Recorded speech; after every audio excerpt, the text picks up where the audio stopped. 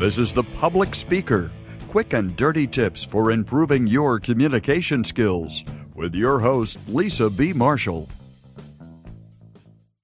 I recently received this email from a regular listener in France. I held my very first press conference last night, and I found the question time really hard. I'm aware that practice and thinking ahead of time is important, but how do I answer difficult questions from reporters? For example, know-it-all questions, chummy questions, goodbye questions, jargonistic and speculative questions. Maria Dell, thanks for your question. Having strategies for effective communication with media is important for all of us. Although you're talking about a formal press conference, I think today, people who thought they would never be talking with the press may actually find themselves in front of a camera or a microphone. Because of highly accessible publishing technologies, it's made it possible for really anyone to find themselves being interviewed. And as you mentioned, you already understand how important preparation and practice are. Specifically, it's important to know ahead of time exactly what it is that you want to communicate so that you can effectively manage the interaction. To some extent, the actual questions asked are less important than your preparation and practice of the 3 to 5 core messages that you want to communicate. No matter what questions asked, your main goal is to answer the question and communicate at least one of your planned key messages. With preparation, any question from the media is a chance to tell your side of the story. Some people are resistant to creating these sound bites because they feel they're simplistic or not complete.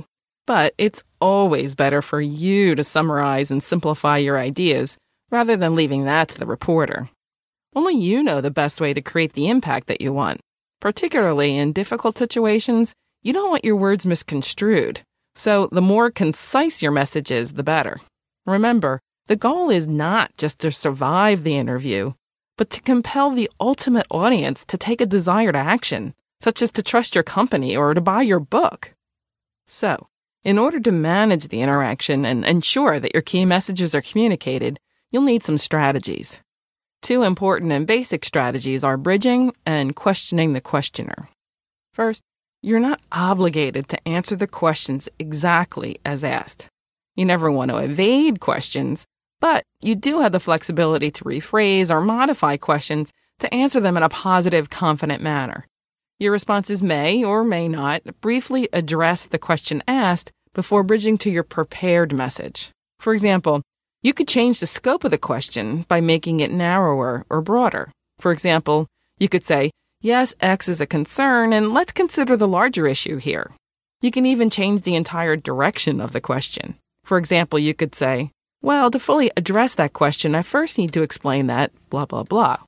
With hostile questions, it's critical to remove any of the negatively charged language. Reframe the question in a positive direction and respond with your core message. When responding, stick to the facts and ignore the personality. Most importantly, avoid any sort of emotional reaction, or that will end up being the story. If you need a moment to compose yourself, just say, before I answer that, I'll need a moment. I heard a great example just today. A current professional real estate investor was asked, some people call you a vulture. How do you respond to that? First, he diffused the question with a smile. Then he paused and said, well, they must not understand what it is that we do. We'll buy this dilapidated house when no one else will, and then we'll make it the best house on the block. Which would you rather live next to? I thought that was a great response. Notice he responded to a somewhat hostile question with a smile. Then he immediately flipped the question in his own mind and responded with a positive core message. Again, the overall idea with bridging is to answer the question and set up the possibility to deliver a positive core message that might not have been possible had you directly answered the original question. Managing the media effectively means understanding the difference between a direct answer and a response. Another helpful technique to learn is question the questioner. Always feel free to ask the interviewer a question to clarify. It's okay to say, would you rephrase that question? Often the second time a question is asked, it's more direct and concise. Sometimes it helps to understand the motivation behind a question first. In this case, you might try, why do you ask? Or what do you mean by that? At times, the question may be difficult because you simply don't understand what the person is asking. Maybe it's a heavy accent, maybe it wasn't clear, or maybe it seemed more like a comment. In this case, the best thing to do is to pick out a few key words and make the clarification yourself by asking, "Are you asking me X?" This way, you're either correct, or the reporter will say, "No, I was asking about Y." In any case, you'll get clarity, and this allows you to again shift the conversation to the story that you want to tell. So there you have it, Maria Dell. Some general strategies to help you navigate difficult reporter questions and stay focused. First, you need to prepare and practice your core messages. Next, you need to practice bridging from the questions asked to your prepared responses. And finally, when necessary, it's important to be comfortable responding to reporters with your own questions to gain some clarity. I know you also asked about tips for specific types of questions, such as know-it-all, chummy, goodbye, jargonistic, and speculative questions, and I'll cover those in Managing the Media Part 2. I'm very excited because in that episode, I talked with publicist Helen Coronado, who will share some great tips for handling these types of questions.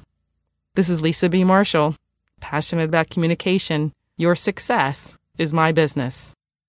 P.S. I did include 2 additional resources that you'll find on the Public Speaker homepage. One's a nice short tutorial on media interviews.